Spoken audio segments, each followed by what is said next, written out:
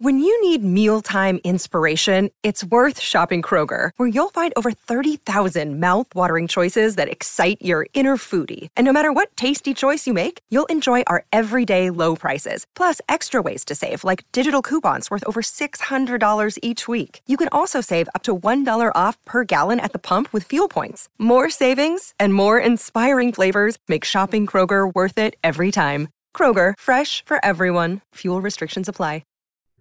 It has been a decade since she died, to the exact day.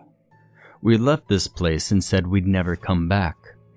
It made sure that she couldn't come back. So why am I still here? I know in my mind that I should be with her family, helping them through this difficult date, and trying to ignore the pain in my own heart as they talk about how they all thought that we would get married. Yet, I'm not. I'm stood outside this god-forsaken place. I crumbled the piece of paper that I had and shoved it back into my pocket as I moved to open the door. "Sammy, come play hide and seek," was all that the note read. I found it next to my bedside in Sandra's elegant handwriting.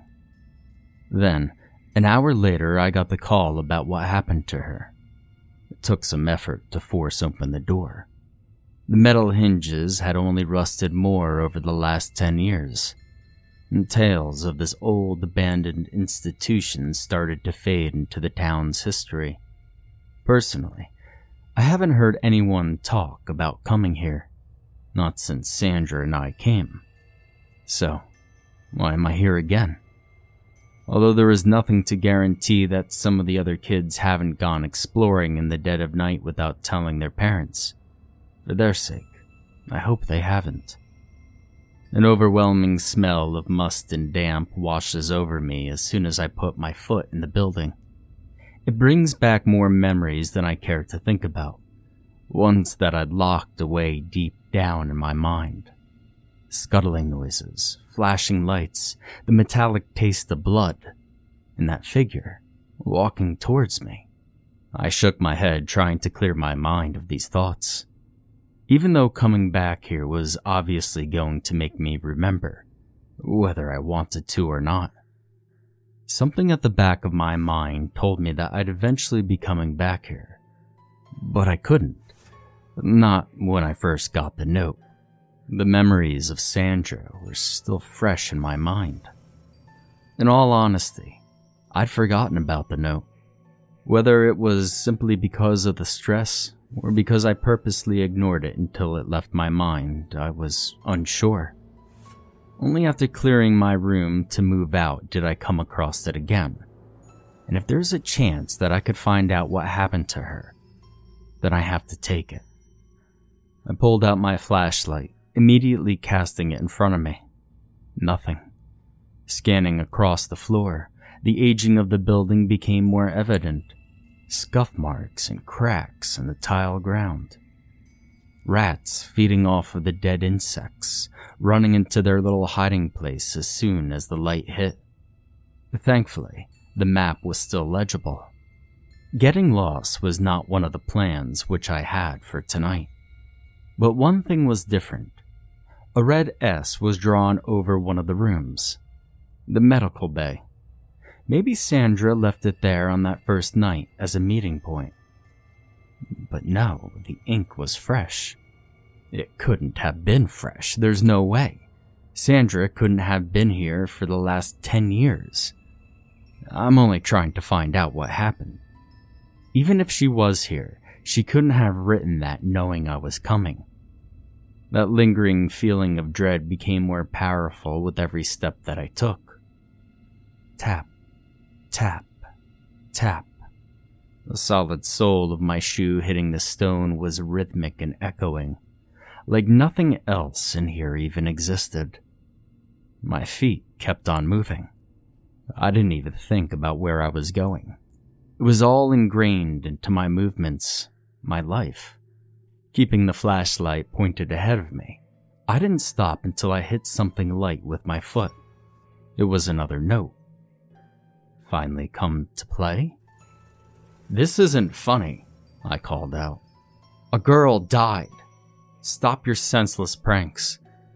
There was nothing in response, only what sounded like faint giggling echoing through the pipes of the building.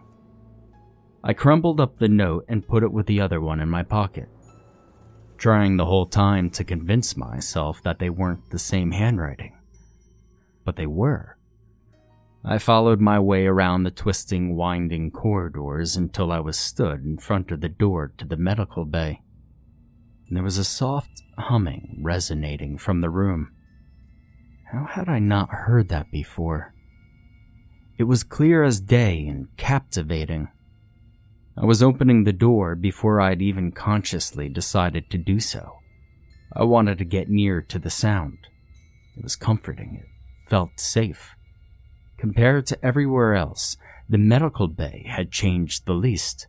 In fact, it hadn't changed at all. Thick layers of dust covered everywhere else in this place, but not here. It was almost as though I'd stepped back in time to 10 years ago. The small hand marks and fingerprints still visible against the grime, exactly where we'd touched. Not a single speck of dust was on those places.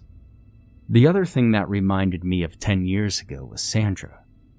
It sat in the center of the room, clutching onto one of her childhood dolls and humming the soft tune that I'd heard outside the door. It was definitely her. But she'd aged, much in the same way that I had. Her hair was longer, and she was taller, though just as skinny as I remembered. "You found me," she clapped and giggled. Yes, I did. I barely believed the words that I was saying. But now we have to go back. People think you're dead. We need to get you home and safe. I am dead. She raised an eyebrow, looking just as confused as I felt. They buried my body, didn't they? There must have been a mistake. I grabbed her hand, flesh and bone. You're real and you're coming home. No, no, no. Strands of her hair hit my face as she shook her head maniacally. That's not how the game works. It's your turn to hide now. He'll find you eventually, but he likes the game. Who likes the game? Is he the one that took you? She didn't look in pain or in ill health, but her eyes were bloodshot. It was almost as though I could see the veins pulsing through them. He didn't take me. He adopted me. She smiled fondly. Of course, he can only adopt those that have passed over, which is why he has to find you. Hence, we play hide and seek. No, we're not playing hide and seek. We're going home now. I couldn't say anything more. Thuds echoed throughout the building.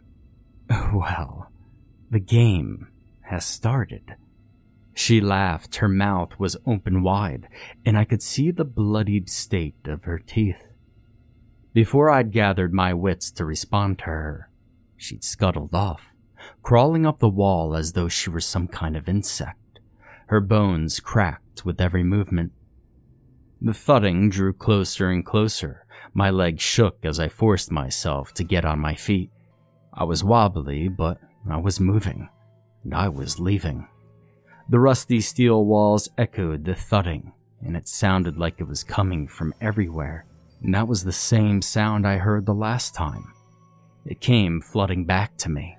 That was what I had just heard seconds before Sandra's blood-curdling scream. Whatever the truth, whether she lived here or we buried her 10 years ago, what she saw changed her. There is no doubt about that. Making my way back to the entrance seemed harder. My mind was racing, and I kept tripping over every tiny thing on the dirty old floor. I wasn't able to go on autopilot like I was before. I was thinking way too much. The thudding kept coming closer, yet it sounded around me, and I couldn't tell which way it was going. I just needed to get back. I didn't walk that far to get to the medical bay. Surely the door was nearby. I was tumbling to the floor before I even knew what had happened. My foot had caught onto a chipped tile, and I had nothing to stable myself on. Thankfully, I had the presence of mind to thrust out my hands to prevent me from hitting the ground face first. The thudding stopped. My chest was tight and my mouth was dry.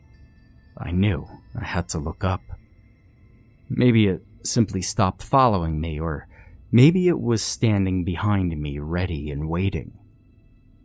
I began shuffling along the floor before I'd even fully turned back. There wasn't time to focus on the scuffs and scratches that now covered my hands. Not after what was standing behind me. This demon, or monster, whatever it was, stood hunched over in the corridor. At its full height, it must have been at least 10 feet tall. Its legs were covered in fur. White fur, but matted and caked in blood. Hooves replaced feet, which is what surely made the thudding sound echo as it did. Skin covered its upper body, although it didn't seem quite like human skin.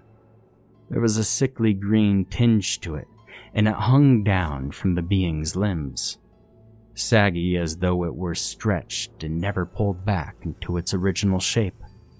2 large antlers sprung from its head. They were jagged and looked deathly sharp. Spiders had been spinning their webs along these antlers, and masses of dead insects sat trapped in the woven silk. Its face, well, I struggle to find words to describe it, other than the most horrifying thing I had ever seen. It had no eyes, just empty sockets in which its thick skin hung down. There was no nose either, and its mouth, well, it didn't appear to have one at first. That is, not until it smiled. The saggy skin pulled back to reveal a series of rotten and pointed teeth, filled with blood and insects, just like the rest of it.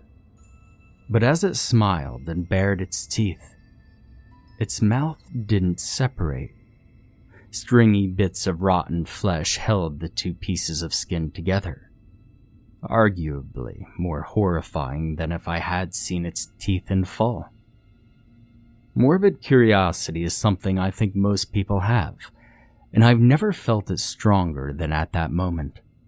The innate fear rushed through my body, and as soon as I realized that what I was seeing was actually real, I scrambled to my feet. But there was a part of me that wanted to stay, so intrigued by this being before me. Why was he here? I longed to ask him. Sandra said that he adopted her. Maybe he's just looking for a family. The sound of a squeaking rat brought me out of whatever trance I was in because of this creature. Just like me, the rodent ran off to try and find some place to hide. I didn't look back. I couldn't. If I did, I was scared that I'd never leave and maybe I'd end up like Sandra. I still don't know if that was the real Sandra back there. Maybe it was all an illusion created by this creature to keep me here. I tried not to think too much. I just ran. I ran until the sharp cold of the night air hit my skin. Taking only a moment to catch my breath, I started running again. Whether it was bound to this place or not, I wanted to be far away from it all. No, I needed to be far away from it all. As you can imagine, sleep didn't come for me that night. It wasn't in any way surprising, but it definitely didn't help the state that I was in. I scheduled an emergency appointment with my therapist that day. He'd been helping me since Sandra's death, and he's the only person I'd ever told about that night. Maybe he'd have some logical explanation as to what had happened back there. God, I had hoped that he would have a logical explanation. He did, in a way. As he sat there listening to me speak of what I saw, occasionally humming as if to say he understood what I was saying. I'd never felt more insane. "Listen, don't be so hard on yourself," he said. "That place caused you some severe trauma. You lost one of your best friends because of that place. So it's not totally unreasonable that your mind came up with these traumatic images because you haven't been able to process what had happened."